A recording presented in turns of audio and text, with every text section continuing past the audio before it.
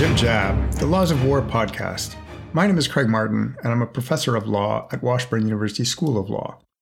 This podcast seeks to explore and explain various perspectives on the different legal regimes that govern the use of force and armed conflict, what I loosely and collectively call the laws of war. It's a podcast that hopes to provide conversations on hot topics and debates that will be of interest to experts in the field, but also to help make these areas of law and policy more intelligible and accessible to the non-expert. And if you are finding the podcast enjoyable or helpful, please do spread the word to your friends and colleagues, students, or indeed members of the media and other shapers of the public discourse. So today's episode is quite a bit different from what regular listeners will be used to. Instead of me interviewing a guest to the podcast, I have been persuaded to turn over my hosting duties to someone else, who will interview me on a recent article of mine entitled Atmospheric Intervention, the Climate Change Crisis, and the Jus ad Bellum Regime. So our host today will be Jasmine Johouran-Nessa, who is just finishing up her doctorate and is teaching at the University of Liverpool School of Law, and is an expert in Jus ad Bellum issues, among other things. And she suggested to me via Twitter that I should have an episode on my article on climate change, and that she'd be happy to be the host. And as an aside, we could have a whole episode devoted to the role of Twitter in the development of this podcast. It's been really quite instrumental. And I confess I was really rather reluctant to consider doing an episode on my own work, but Jasmine persisted. And while I disliked the self-serving tenor of doing an episode on my own scholarship, I do think that the subject of the climate change crisis and how it's going to implicate the Jus ad Bellum regime is so very important. And so here we are. I won't say too much more here about the subject of the episode, as it gets pretty well covered in our discussion in terms of where the idea came from, how it developed over time, and what the main claims of the argument are. And as always, there will be links to the article on the website, which again is jibjabpodcast.com. So with that, I bring you your real host for this episode, Jasmine Nessa. Well, Jasmine Nessa, welcome to the podcast. Thank you so much for making time for this. Oh, no, thank you for having me. I'm very excited to be here today to talk to you about your article. Well, I guess that's actually my last act as host of this episode, and I'm now going to turn over the reins to you and relinquish the hosting to you. So, as we used to say in the Navy, you have the watch. Okay, thank you very much. So, today we're going to be talking about Craig's article titled Atmospheric Intervention, the Climate Change Crisis, and the Jus ad Bellum Regime. And in this article, he talks about how there will come a point in the future where we're going to see states using force against each other and justifying this use of force on climate change reasons. So basically what we're going to be talking about is climate wars. But before we start, keeping in tradition with how you normally start your episodes, I'm going to ask Craig to share something about yourself, something that maybe people don't really know about you. So I realized in preparing for this, how silly this question is. And I now sympathize with all my other guests who have squirmed with this question. So, I think my colleagues probably know quite a lot about me, and I think most of them know that I grew up in the island of St. Lucia in the Caribbean, but probably most people don't really know that I grew up on a boat in the Caribbean. Oh, right. So I spent several years, my parents, my mother and my stepfather were sort of adventurers in the hippie kind of mode, and had this crazy idea of cruising the world on this 48-foot sloop. Oh, wow. And dragging their, 5-year-old kid around. And so Well, that's an adventure. Yeah. So I spent the first, 7 or so years living in the Caribbean, living on a boat, and missed actually quite a few years of my primary schooling, which raises questions of how I got into academia. Of course, I never did actually cruise around the world. The most we did was sail from New York City to St. Lucia.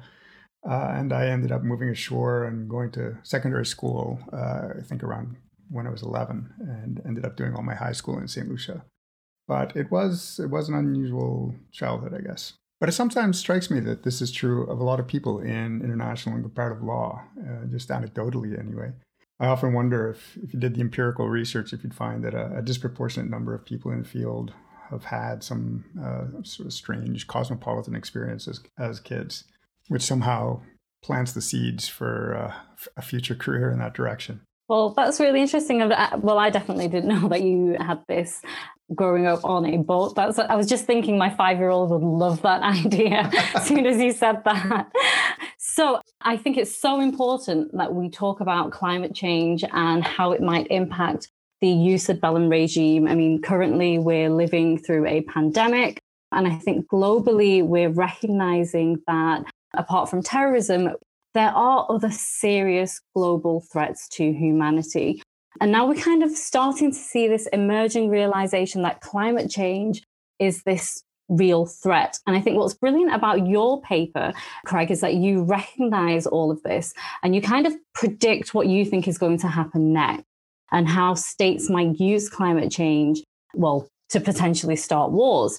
And I remember when I first read your article, my initial thoughts when I read the abstract actually was, okay, this is a bit far-fetched. And I remember, I think it was during first lockdown, because I remember getting into bed, it was about midnight, and I came across your article, and I thought, okay, climate change, jus ad bellum regime, interesting. I'll print it off because it is midnight. I'll just read the abstracts. And then I remember it was like 3 or 4 in the morning, and I just finished reading your article, and I made all these notes. I couldn't put it down. By the time I got to the end of your article, I was pretty much fully convinced that, I mean, we can call it Craig's prophecy here, that Craig's prophecy will come true. So I think that's why we need to talk about it today. We need to talk about it because we need to stop Craig's prophecy. So I thought a good place to begin would be the beginning. Where did this idea for the article come from? I mean, you write it in your article that it's a crazy idea. Where did this crazy idea come from?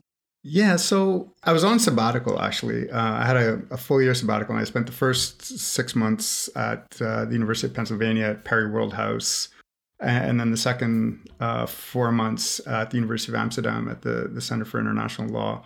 And so while I was at Penn, I had a completely different project set up for my sabbatical.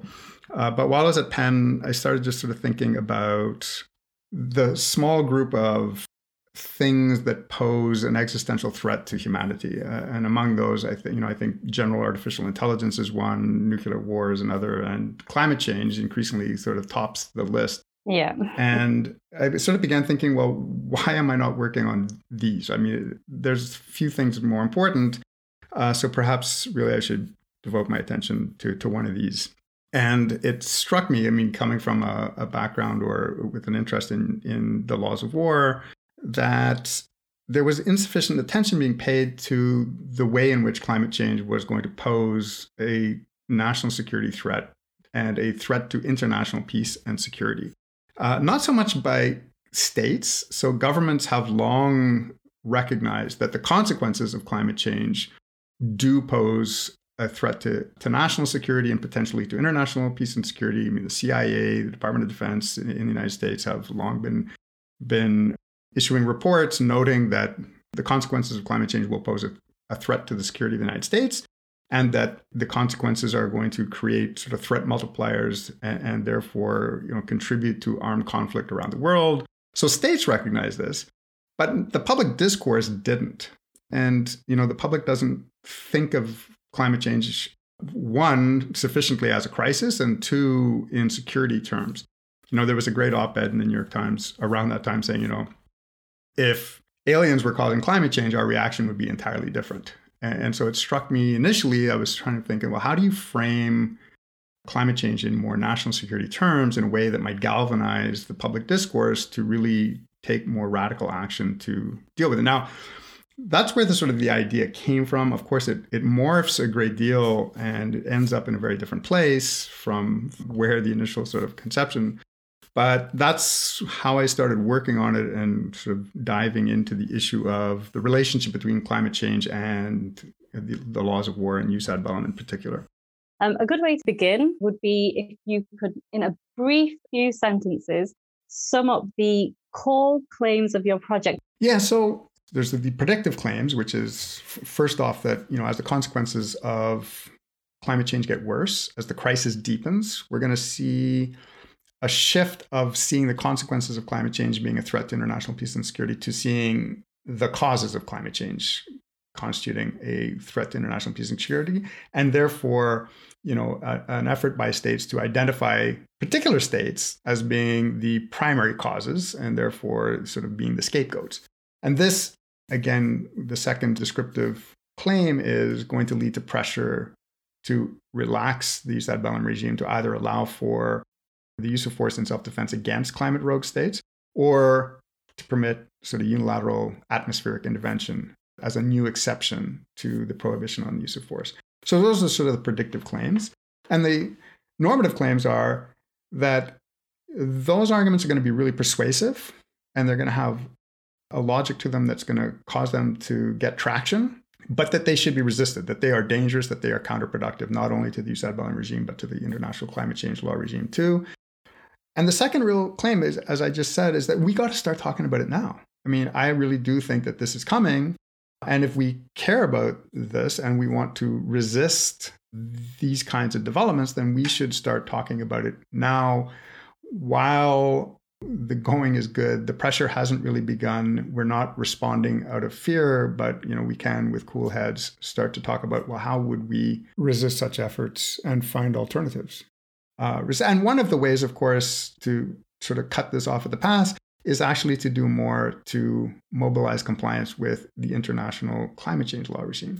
So that's sort of the argument in a nutshell.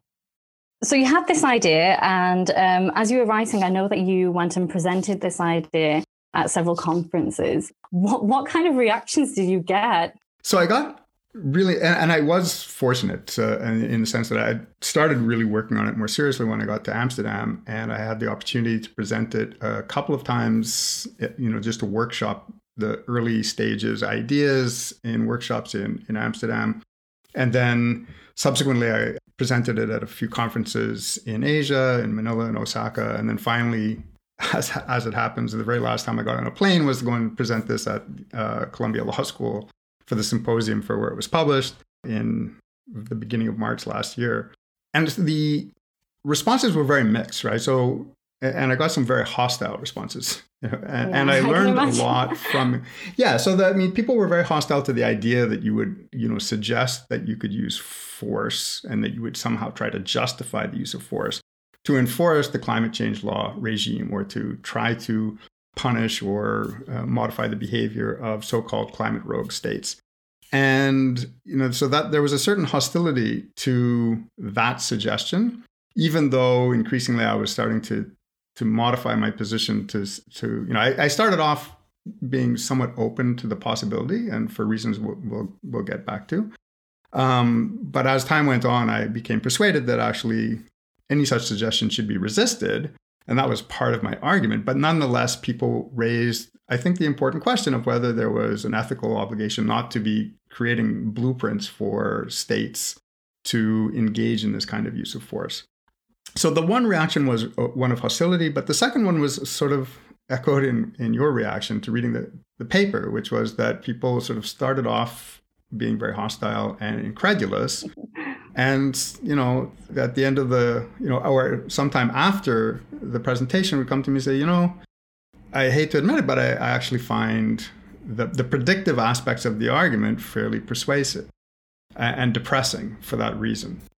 But, I think one sort of note that I think to take away from the process, the evolution of the thinking was it really reinforced the importance of workshopping and conference presentation, because my thinking really did evolve considerably. And I benefited hugely from people, especially I think in Amsterdam, where I workshopped it a few times, and people like Terry Gill and Kevin John Heller and Mark Taylor, who was visiting there at the time, really pushed back and provided really strong arguments for why certain things should be considered differently. Alonso Gramendi Dukelberg of Opinio Juris was another one who sort of gave me the Global South perspective, which I thought added a really important aspect to the argument.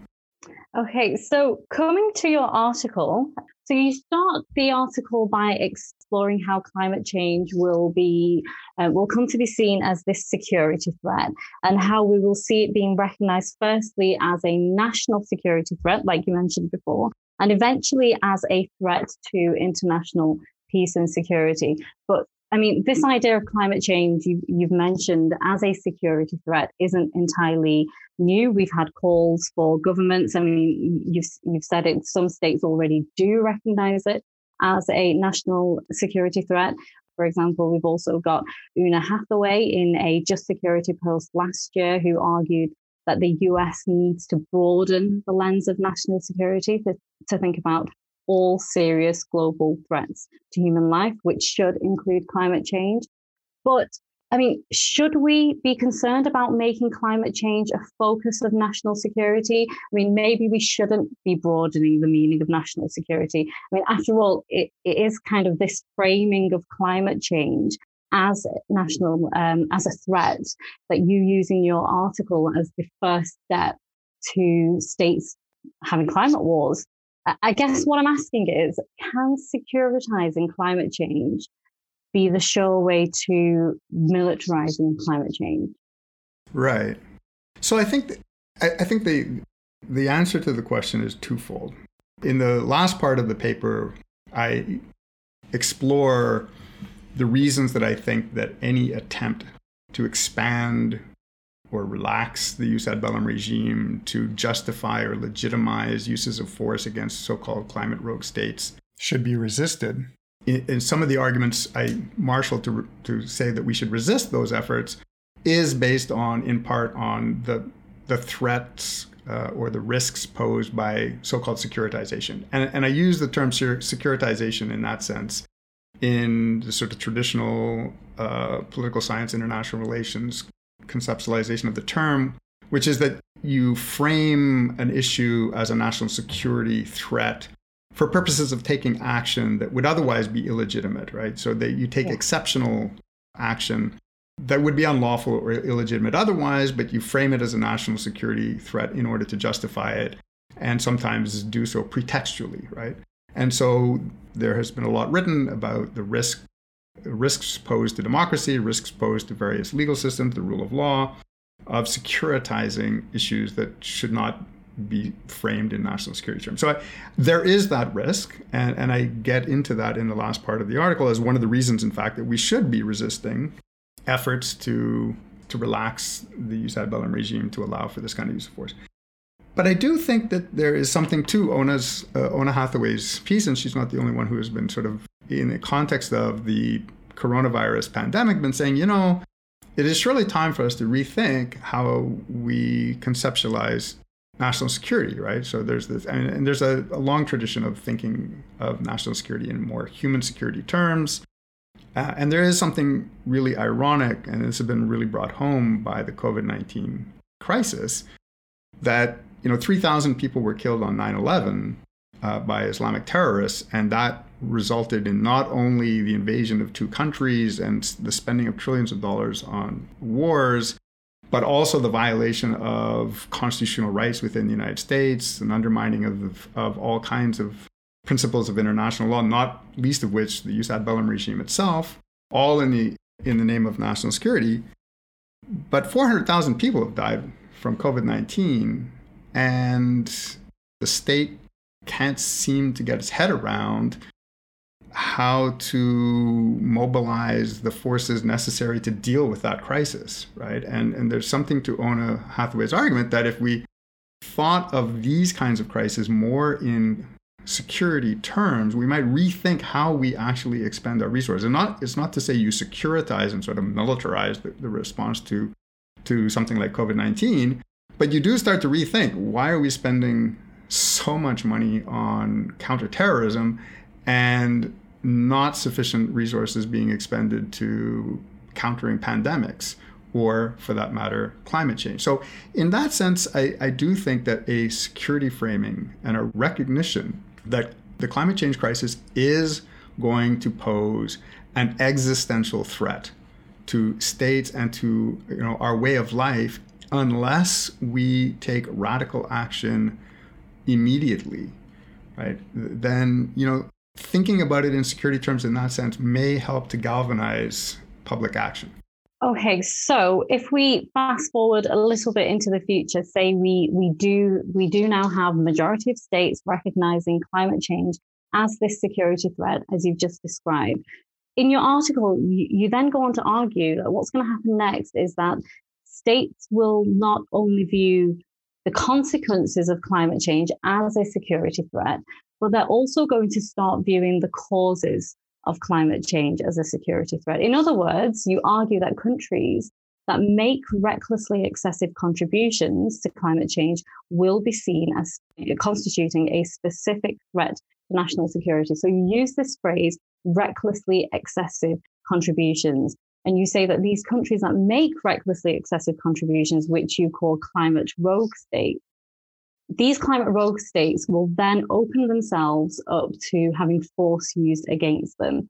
So I think maybe it would be helpful if at this point you could just explain to the listeners, what do you mean by the phrase recklessly excessive contributions? And is it something that you think we can actually measure? And who decides that a state has in fact made recklessly excessive contributions to climate change? Yeah, so that's in part the $1 million question. So let me set that up maybe by just explaining and just fleshing out. You've done a great job of just summarizing the point, but just to emphasize, the article has sort of some descriptive claims and some normative claims. And the descriptive claim is that as the climate change crisis deepens and as the consequences of the climate change crisis become manifest, and by this I mean the real extreme consequences. We're going to start seeing millions of climate migrants on the move, clamoring to get into countries like the United States on the southern border. You're going to see the consequences in terms of droughts, floods, which is going to strain vulnerable states. You're going to see the failure of states and so forth. And in the article, I go through a number of different scenarios that have been fleshed out by a number of different groups studying, the likely consequences of climate change at different temperature gradients, right? Depending on how successful we are at mitigating in the next 30 to 40 years.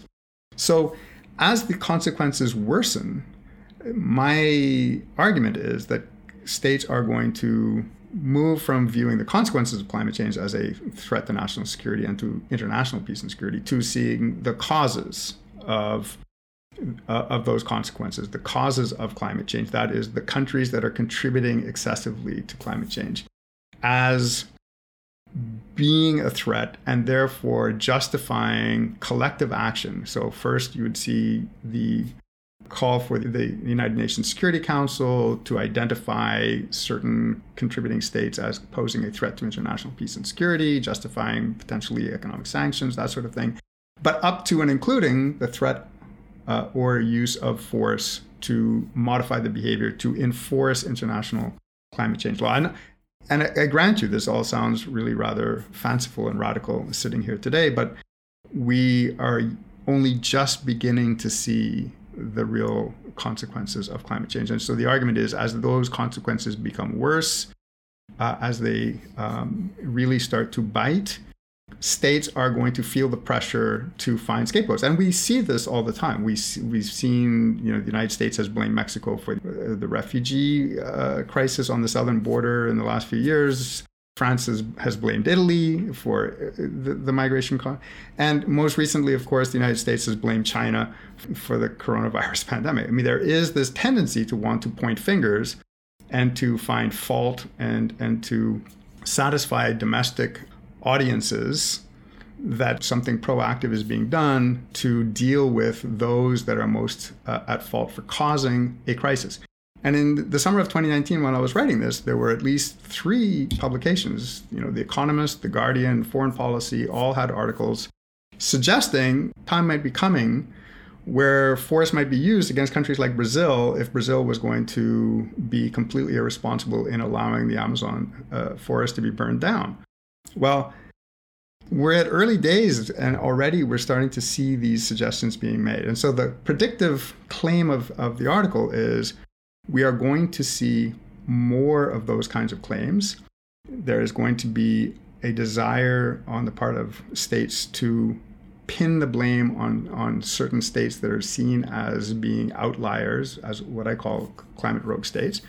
And this is going to lead to pressure to relax the jus ad bellum regime to allow for the threat or use of force against those kinds of states. So this brings us to, and I'll leave the normative claims of the paper for later, but this brings me back to your question of, so how do you determine what is a climate rogue state? What is, and the term I use is, recklessly excessive contributions to climate change in flagrant violation of international climate change law. So it's sort of the recklessly excessive and flagrant violation.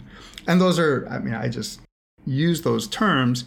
They're not terms of art, but the basic argument, I don't want to get too deeply into the weeds here into the international climate change law regime, but in the paper, I do sort of summarize the international climate change law regime, both in terms of the treaty law and the development of the Paris Climate Agreement and in customary international law and the development of the no harm principle into both substantive and procedural obligations, and argue that this body of law has become sufficiently well developed to create a framework against which we can measure whether states are more or less compliant with their obligations under that regime to meet certain targets, to be ambitious in their efforts to reduce their contribution to climate change, or whether they are indeed complete outliers and are excessively contributing to climate change against the expectations that the international climate change law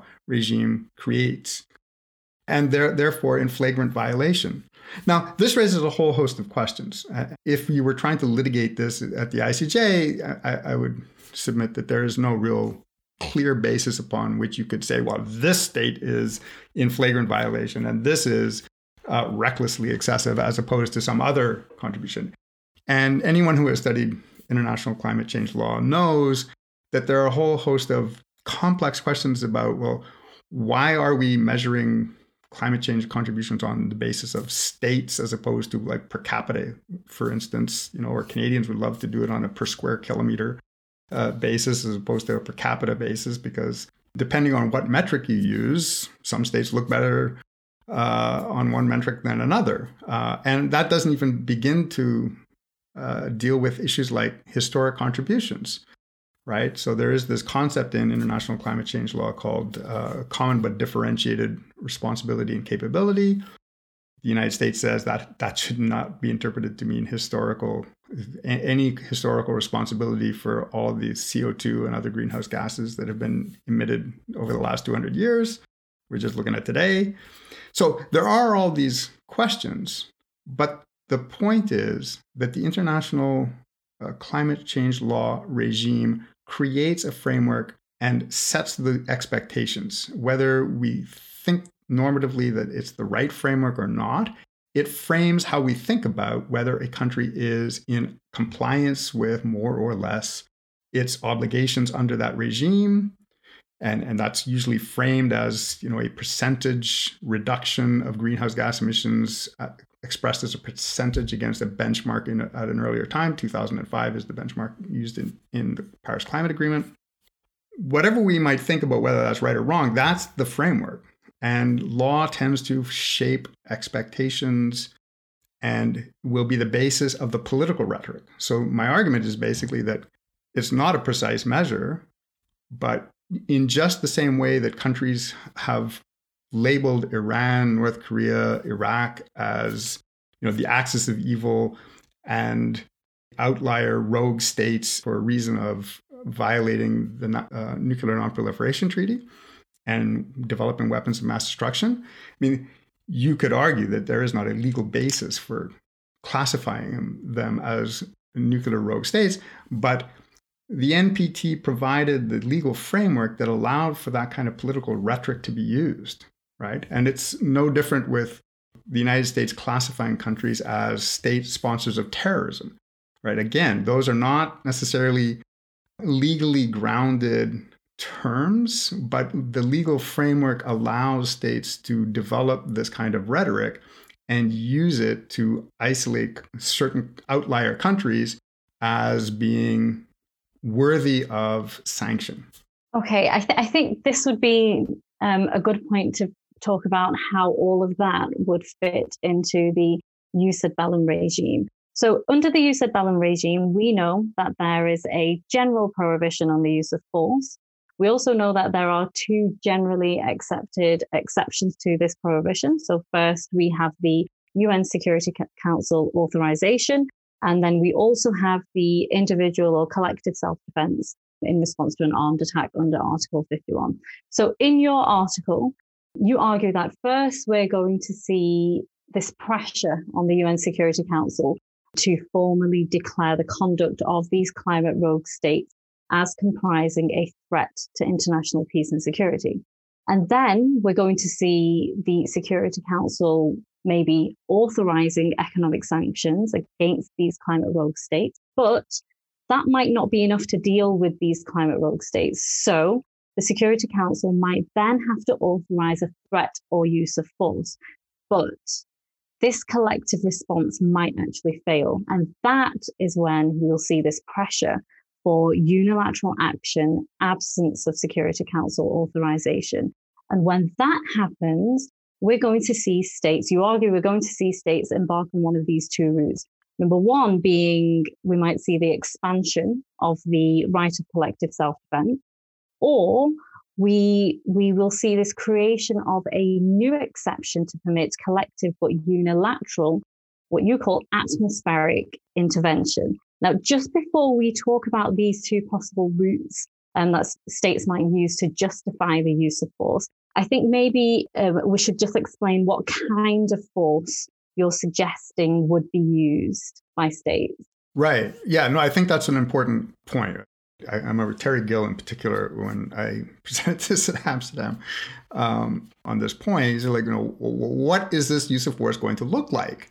And one sort of has in mind, the invasion of Iraq in 2003, the shock and awe regime change kind of use of force. And obviously, I think that that's not what is contemplated here, right? I mean, the idea is that to the extent that force would ever be used, so again, the argument is that there's going to be increasing pressure to relax the jus ad bellum regime, to allow for the threat or use of force, to modify state behavior, to effectively enforce the international climate change law regime, to force states to comply with their obligations. And as you pointed out, the initial steps of that will be just to have the UN Security Council recognize that both first the consequences of climate change constitute a threat to international peace and security, and we're almost there. The UN Security Council has debated climate change a number of times. They haven't yet precisely identified it as a threat to international peace and security under Article 39, but I think that time is soon coming.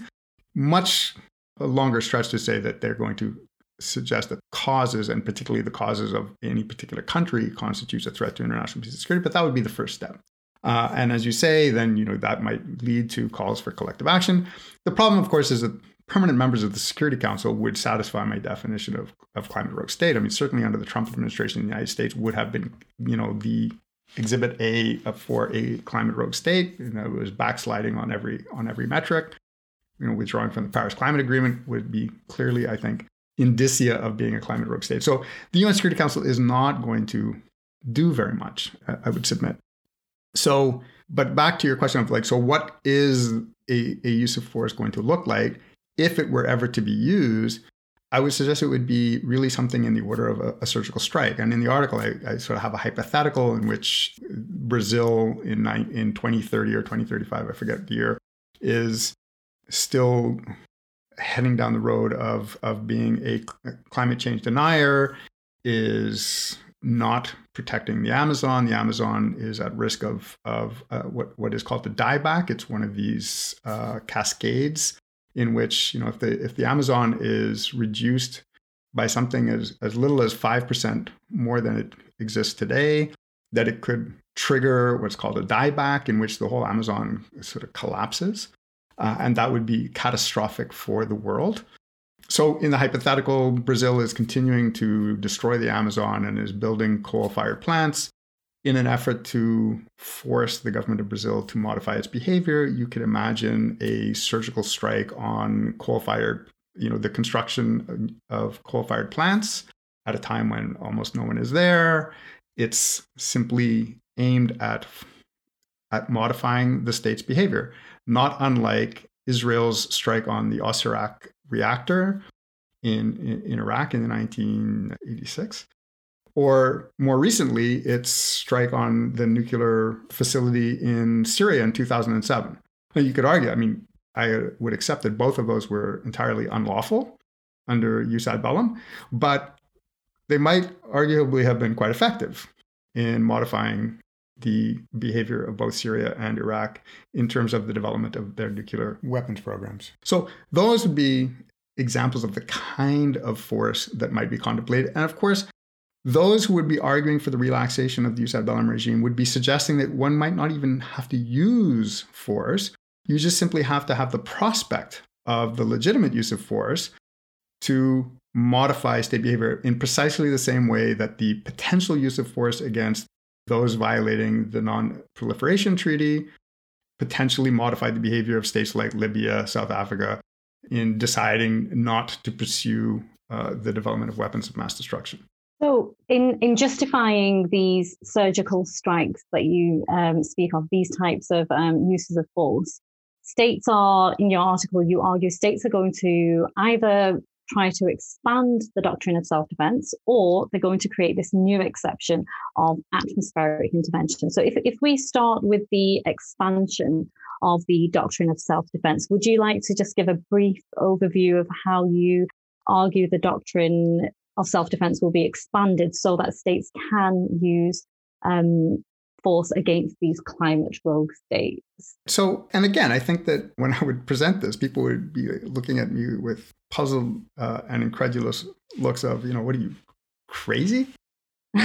Well, this is kind of what I was thinking when I was reading the article. Right. By the time I was on this point, yeah. You go through these journey of emotions, like you said earlier. It's like, how could you possibly argue that one could expand the doctrine of self-defense to permit the use of force against a country for merely burning down a forest? Yeah. That doesn't come like anywhere close to the doctrine of self-defense, which of course requires an armed attack. The use of force is in response to an armed attack. It's necessary, it's proportionate, it's immediate, and so forth. And I get that, but I argue that if you look at ways in which the jus ad bellum regime, and particularly the doctrine of self-defense, has come under pressure in just the last 20, 30 years, again, in response to what were considered to be or argued to be new and novel threats, right? And so I look at, in particular, preventative self-defense, which was developed, the Bush Doctrine was developed in response to nuclear proliferation and the development of weapons of mass destruction. The unwilling or unable doctrine, which was a response, or is older than this, but it was really developed in the last sort of 20 years as part of the global war on terror, as a way of countering transnational terrorist and armed groups. The development of the Tallinn Manual and trying to apply jus ad bellum to cyber operations.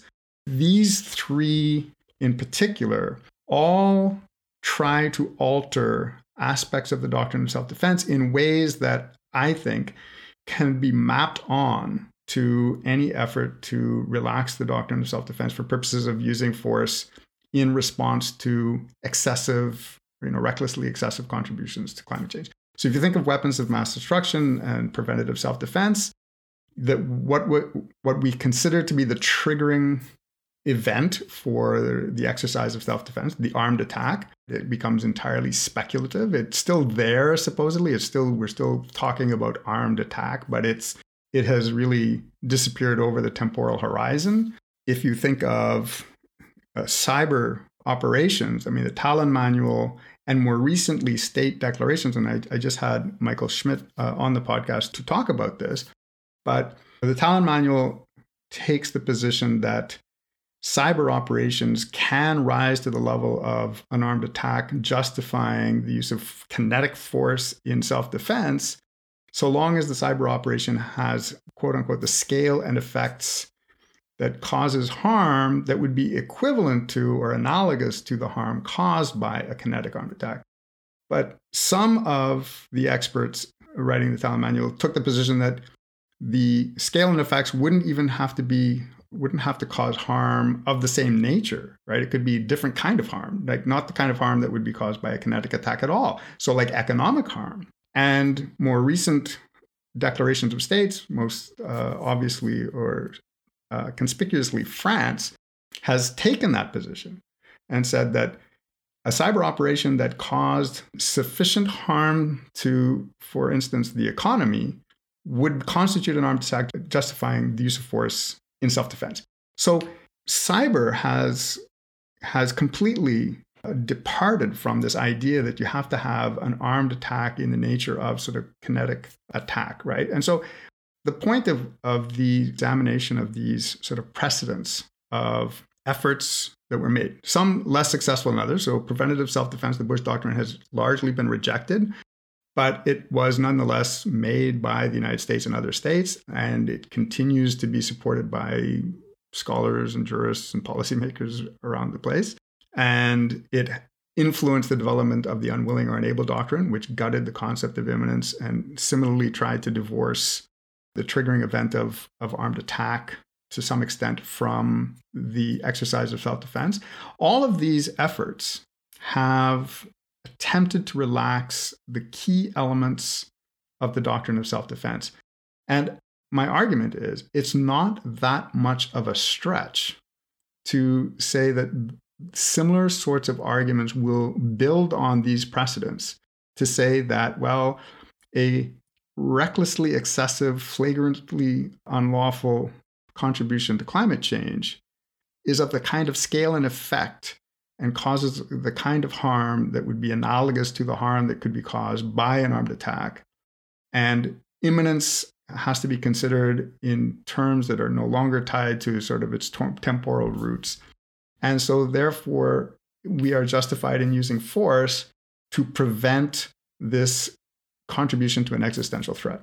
Okay, so I agree with you. There are these examples. We've got, like you said, preventative self-defense. You've got cyber attacks and how they have expanded the doctrine of self-defense and changed what we understand of imminence and armed attack. But if I've understood from your article correctly, in your article, I think you argue that in order to expand the doctrine of self-defense in the context of climate change, we need to completely get rid of the armed attack requirement. And that's not what's happened in the examples that you've just given.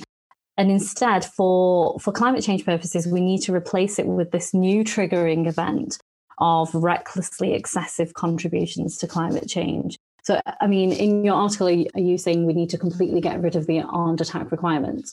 Well, I just want to be very clear, right? So, I mean, I haven't really talked about the normative claims of my article, but just to flag them right now, I mean, the normative claim of my article is that we should actually resist these kinds of arguments, right? I think these arguments are dangerous. I think that we should resist them.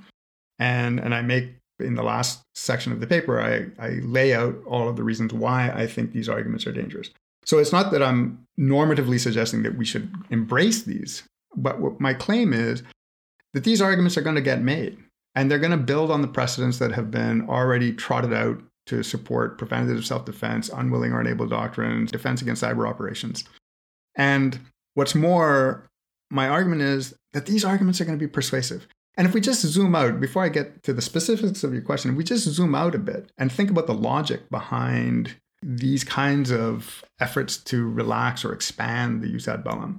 I mean, I have always been entirely resistant to efforts to relax the jus ad bellum. I've been very critical of the unwilling or unable doctrine in particular, but other aspects of this, precisely because I think that more limitation on the scourge of war is better. I mean, whether it's in the context of IHL, jus ad bellum, constitutional war powers, my sort of default position is war is bad. We should limit it. You know, when you think of all of these efforts to relax the jus ad bellum, part of my argument has always been the risk posed by relaxing the jus ad bellum regime. That is the risk of increased incidence of armed conflict, of war between states, is far greater than the threat or risk that you're trying to address, right? So here you are, potentially undermining the doctrine of self-defense and making war more possible and more plausible and more likely simply to address a far lesser threat of transnational terrorism. And to me, that was irrational, right? That was not sufficiently understanding the big picture. But when you take that argument to the context of climate change, it's not so clear, right? yes, you may be increasing the incidence of armed conflict and increasing the likelihood of war, and that's terrible.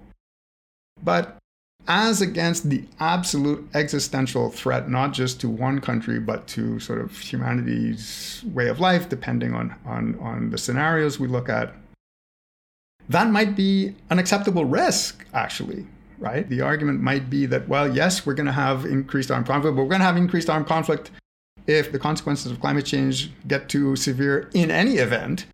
And in order to try to enforce the regime that has created the framework by which we understand this, but is not capable of mobilizing compliance and has not got any enforcement mechanisms, then maybe it's worth that risk, right? And so that's one way to look at this, right? Is that these arguments are going to come, and part of the logic that drives them is actually pretty persuasive. Now, to your specific question of like, yeah, but are really you going to just get rid of armed attack? Well, as I said, I'm not going to get rid of anything. I don't think we should embrace these arguments. But yes, I do think that at some point, the argument is going to be, we can justify the use of force against climate rogue states on the basis of their recklessly excessive contributions to climate change that are in flagrant violation of climate change law, without having the triggering event of armed attack. In precisely the same way that the Tallinn Manual and states' positions on cyber war are suggesting that, well, they're still using the term armed attack, but it doesn't look anything like the kind of armed attack that we have in mind, right? It's a cyber operation that has sufficient scale and effects that causes significant harm that might in some strange way be analogous to a kinetic attack. But really, if a cyber operation takes out the New York Stock Exchange, that's not analogous to anything like an armed attack. And yet countries are increasingly saying, yeah, but we're going to take that as an armed attack. And we're going to therefore use that as a justification for a use of kinetic force in response. Yeah, so the other route that you say that states might go down is this new exception of unilateral collective atmospheric intervention. Would you like, so this would be an entirely new exception. So this is separate from the doctrine of self-defense. Right. Would you like to start by explaining how this new exception might come about and how it would fit within the jus ad bellum regime? Right. So I do think, and again, from a normative perspective, I think these arguments about expanding the right of self-defense should be completely resisted and, are beyond the pale. As persuasive as I think that they're going to be, not now, but 20 years from now when the consequences of climate change become really severe. But I think there's an even stronger argument, a more persuasive argument, that there should be some new exception like what I call atmospheric intervention. And here the precedent, again, there's a very strong precedent in the terms of humanitarian intervention. And so, I've had Kevin John Heller on the podcast talking about how humanitarian intervention as a descriptive matter is not an accepted principle of international law. And here we're talking about unilateral in the sense of not authorized by the UN Security Council, is not an accepted principle of customary international law. And as a normative matter, it should not be. And so Kevin and others are very strong in their rejection of any sort of normative argument that we should consider expanding the jus ad bellum regime to allow for humanitarian intervention.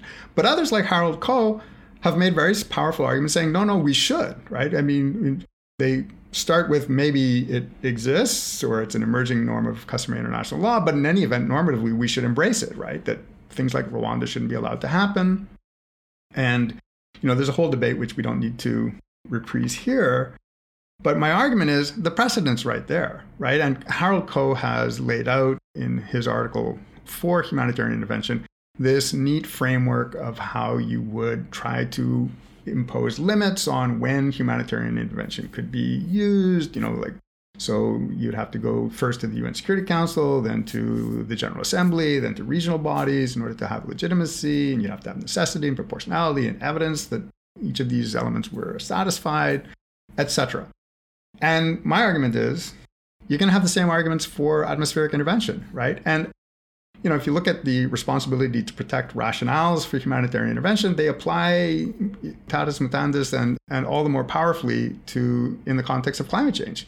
If a country is said to abdicate or lose some of its sovereignty by virtue of putting at risk its own people, all the more it should abdicate some of its or lose some of its sovereignty and right to non-interference and non-intervention if it's putting the whole of humanity at risk. And so all of the arguments in favor of R2P apply equally or more powerfully in the context of so-called atmospheric intervention. Now, again, I'm not suggesting that this is right, and normatively, I think that this should be resisted. For the reasons that I lay out in the article, which we can get into in the few minutes we have left. But I think that these arguments are going to get made, and they're going to have some traction. They're going to gain traction as the crisis worsens, and they're going to be persuasive in precisely the same ways that the arguments for humanitarian intervention have gotten traction and have been persuasive to many people. Craig, I need to ask, I was wondering, why call it atmospheric intervention? I mean, why not climate intervention or environmental intervention? Yeah, so I went back and forth on what term to call it. I mean, effectively, I think that the underlying argument is that you're contributing to greenhouse gas emissions into the atmosphere. It is about your actions in the atmosphere. So I don't have a good reason. I mean, I went back and forth. I thought of climate intervention, but then that didn't sound right. I mean, I have colleagues at my school who insisted that I should call the article "Climate Wars" at the outset. So I thought it was kind of funny that you used the term "climate wars" at the beginning. I need to ask you a question on evidentiary standards. So my doctoral thesis looks at state practice and the evidentiary standard of self-defense. So in your article, when you're talking about this new exception of atmospheric intervention, you hold that states relying on this new exception would be required to provide, quote, persuasive evidence, close quote. When you say states need to provide persuasive evidence, are you referring to a legal evidentiary standard here? And if so, what do you mean by persuasive evidence? So is it similar to clear, compelling, convincing evidence? I guess I'm just kind of trying to figure out where you would anticipate persuasive evidence would fall on a evidentiary threshold. Right. So really, I was borrowing there from Harold Koh's. I mean, I really just lifted Harold Koh's framework for humanitarian intervention and said, look, I mean, this is what we would expect the arguments to look like in support of what I'm calling atmospheric intervention. And so I didn't really have in mind, like, again, I'm not arguing for this. Now, having said that, I have a pretty strong bias in favor of states providing evidence in support of their use of force in self-defense generally, right? Like, leaving aside humanitarian intervention, in my article on the unwilling or unable doctrine, I argue that, like, if states are going to invoke this doctrine, or in fact, if states are going to use force in self-defense in any situation, there is an onus on them to produce evidence that the use of force was necessary, that, if it was anticipatory, that really an armed attack was truly imminent, and so forth. And what is the standard that we should apply? I mean, I don't really have a good answer to that. And to your question is this, it's not going to be in a court of law. It's really in the court of not public opinion, but the opinion of the international community. So I mean, just take the Soleimani strike this time last year. I think that the United States had an obligation to produce evidence in support of its claims that there was, in fact, some kind of imminent armed attack. And at the end of the day, their arguments were a moving target as to what the actual justification was. But I think that states have an obligation to produce evidence that to support their claims, whether it sounds in self-defense or in this case in context of atmospheric intervention, that they satisfied all of the elements of the framework, whatever that framework is going to be. Craig, do you really foresee this new exception of atmospheric intervention being used against, say, states like the UK, or in creating or talking about this new exception of atmospheric intervention? Are we really just creating a new exception to the prohibition on the use of force that can only ever be used against developing or weaker states. Yeah. And really this gets to, and maybe it's a good opportunity to segue into my normative claims as to why all of these arguments should be resisted. One of the arguments, I think, against entertaining any of these claims or efforts to relax the jus ad bellum regime is one that you raised at the very beginning, which is that there's a risk of securitizing the climate change efforts, right? So we have this unique challenge confronting humanity on how to deal with this climate change crisis, and securitizing it does pose the risk of undermining it, being counterproductive to the coordinated and cooperative efforts that we have to engage in as a species, really, to deal with this problem, right? So the securitization is one argument against entertaining these kinds of arguments. A second is the one that you've just pointed out, right? Is that force is not going to be used against the climate rogue states that are permanent members of the UN Security Council. They're not even going to be used against countries like Canada or Australia, which frankly, are at the borders of looking like climate rogue states from time to time, because they're members, or Canada's a member of NATO and Australia has strong allies, and so, is a member of the Five Eyes. And so that seems highly unlikely. It's much more likely, as my hypothetical in the introduction to the article, is that it would end up being used against Brazil or Indonesia or countries of that nature. And that raises huge problems, right? And this is where, the people who push back in my workshops and presentations said, look, looking at this from a Global South perspective, this is just going to add to the illegitimacy of international law, right? That this doctrine is going to be trotted out and then used against weak states in the Global South. And the worst part of that problem is that it feeds into one of the weaknesses in the international climate change regime as well, right? Because the international climate change law regime has this notion of common but differentiated responsibility and capability. And what this gets at is that the truth that the powerful countries in the world are the ones that have contributed most to the climate change crisis. They're the least vulnerable to climate change. They're the best positioned to adapt to climate change. They're doing the least to mitigate climate change, right? The countries that are the most vulnerable have contributed the least to the problem, have the least capability of adapting.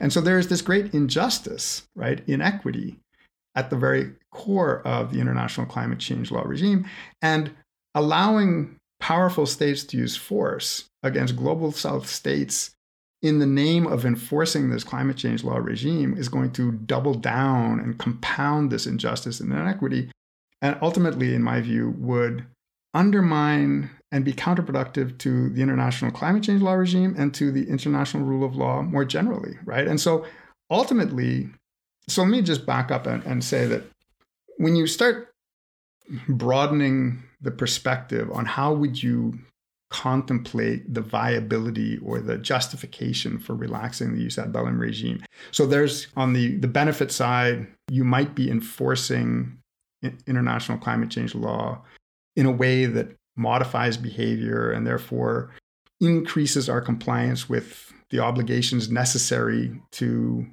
meet the climate change crisis. The cost side of the equation, in terms of you're thinking about this in cost-benefit terms, is that you might be increasing the likelihood of war, right? And as I said before, that may not feel like such a great cost when you're facing an existential threat. But I think when you zoom back out, and this is often the problem with sort of consequentialist cost-benefit analysis approaches, is that we don't sufficiently think of the second and third order costs, right? You're not casting the net wide enough. And I think when you cast the net a little wider and you look at the second and third order costs of relaxing the jus ad bellum regime for this purpose, you see things like undermining the international climate change law regime itself in ways that are counterproductive to the objectives of that regime. You see the potential of undermining the international rule of law and therefore the kinds of cooperation and coordination within that institution that are vital to meeting the existential threat itself. And so I think that when you start to view it in those terms, the cost-benefit analysis looks weighted far more heavily on the costs or disadvantages side of the ledger. And this is why we ought to reject, resist, and talk now about how to resist these kinds of efforts. And that is the sort of the final normative claim of the argument is we have to start talking about this now, right? And so, the ethical question that was put to me in some of my workshops and presentations was like, is it ethical to be developing a blueprint for how governments might argue for the use of force against states, right? Aren't you just being like John Yoo here and developing torture memos? The analogy was made, right? And I thought long and hard about that, and I do think there are ethical obligations on scholars not to develop arguments that you might disagree with, but are going to then be used by states to do things that you disagree with. But this to me was not the case of letting a genie out of a bottle that wouldn't have been let out anyway. It was really, we need to talk about this genie before it gets let out of the bottle, because it's going to get let out of the bottle. I mean, the predictive claim of the paper is this is coming. These arguments are going to get made. I'm just sort of laying out, sort of steel manning what those arguments look like. But we need to talk about them now before the pressure starts to actually relax the jus ad bellum regime. Because in the last part of the paper, I sort of tried to lay out the reasons why I think these arguments are really actually quite dangerous, right? And not only dangerous to the integrity of the jus ad bellum regime, which I care a lot about, but also dangerous in terms of being counterproductive to the international climate change law regime, which is the very reason why these arguments are going to get made in the first place. Craig, I know we can talk about this for hours. Yeah, I'm just getting started. We're coming to the end of the session, and I really want to sneak in another question if I can. You make it very clear, and I like the fact that you make it very clear in your article and again on the podcast here, that you do not think there should be this expansion of the doctrine of self-defense. You do not think we should have this new unilateral atmospheric intervention. I was just interested, though, at what point, because you did say earlier that wasn't your position to begin with. I was just interested in what point did you change that position? You're quite right. My thinking did change over the course of developing the project.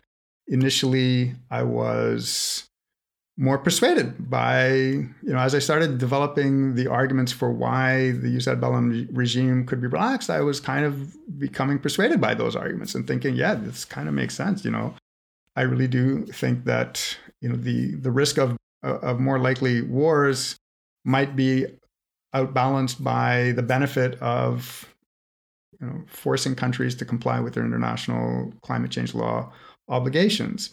But it was indeed, I think, because of the pushback that I received and the critiques that I received from a lot of people that really helped me expand the scope of the analysis in terms of the cost-benefit analysis, and to see some of the negative second and third order effects to the point where I was persuaded, and really, it's sort of pushing on an open door in the sense that my sort of instinctive position has always, as I said, been to, want to limit armed conflict, whether it's in IHL, jus ad bellum, or constitutional war powers. So I'm much more comfortable arguing for limits on jus ad bellum. I was uncomfortable with arguing for a relaxation, but my thinking really did evolve, and that evolution was a really interesting process as an intellectual and emotional matter. Okay, so in keeping with the tradition of your previous episodes, I would like to ask you, Craig, to recommend 3 readings that you think the listeners would be interested in. Yeah, so I have been thinking about this a bit. I mean, there's so many, classics that, haven't been yet recommended on the show. Yoram Dinstein's various treatises, Christine Gray's book on the use of force. There's a whole host of books, Neff's history of the laws of war. But I think the 3 I sort of settled on, which I think will be of interest. Some of these I think I'm mentioning because I'm surprised they haven't been yet mentioned. And I think maybe they haven't been mentioned because people think they're obvious, but they may not be obvious to all listeners, and especially students. So the one is a fairly recent book by Scott Shapiro and Oona Hathaway called The Internationalists.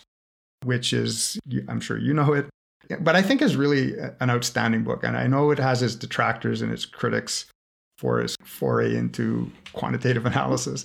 But this book makes this really persuasive argument, I think, that the Kellogg-Briand Pact played a much greater role in changing the entire paradigm on the use of force than people realize.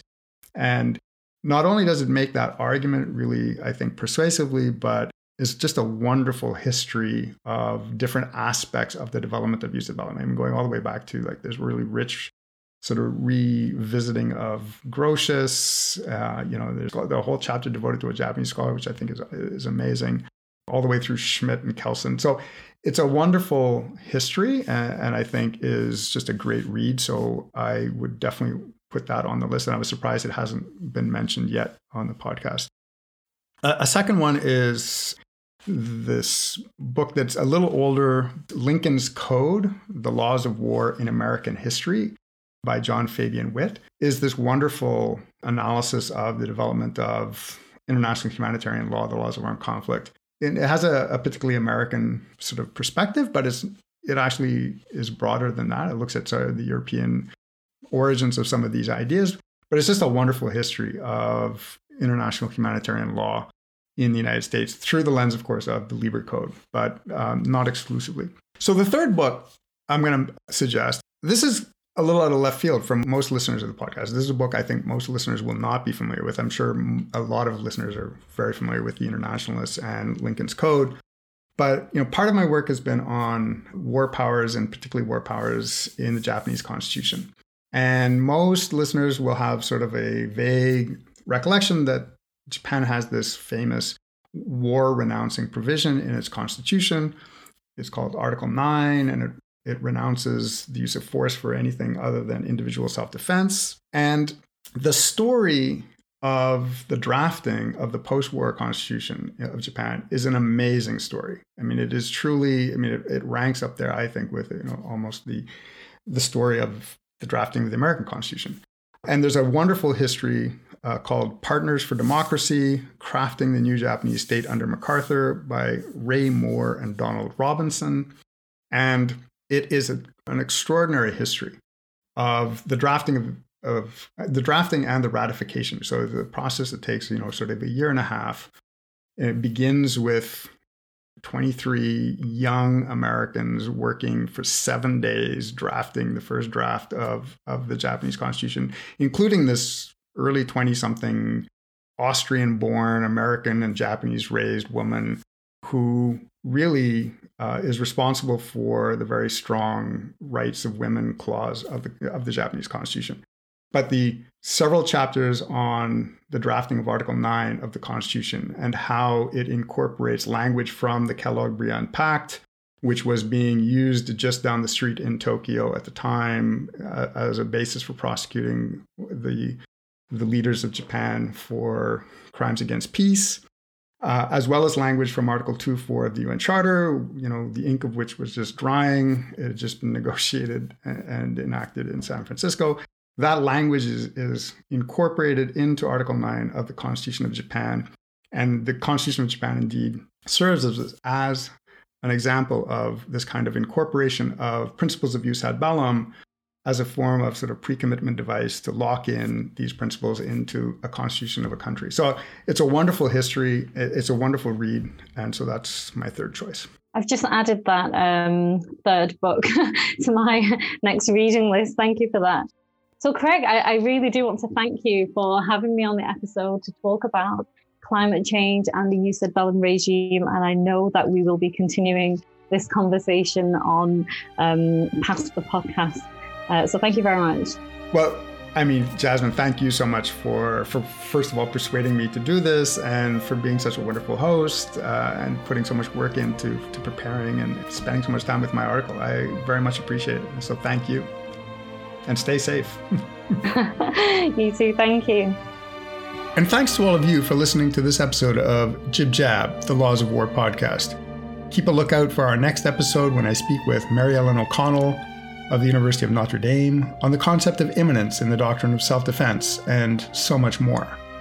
And again, if you have any comments, feedback, critiques, or suggestions for future episodes, please do send me an email. My contact info is on the website, jibjabpodcast.com. And you can also find links to the material discussed today and the reading recommendations, as with those of every other episode, on our website as well. If you're enjoying the podcast or finding it helpful, please do spread the word. Share it on Facebook, Twitter, LinkedIn, or mention it in your own blog posts and writing. And do tell your friends, colleagues, and especially your students all about it. You can, of course, follow us on Twitter at JibJabPodcast for updates on the coming episodes. This podcast is produced and edited by me, Craig Martin. The opening music is by Dream Machine, used on a Creative Commons license. Until next time, stay safe.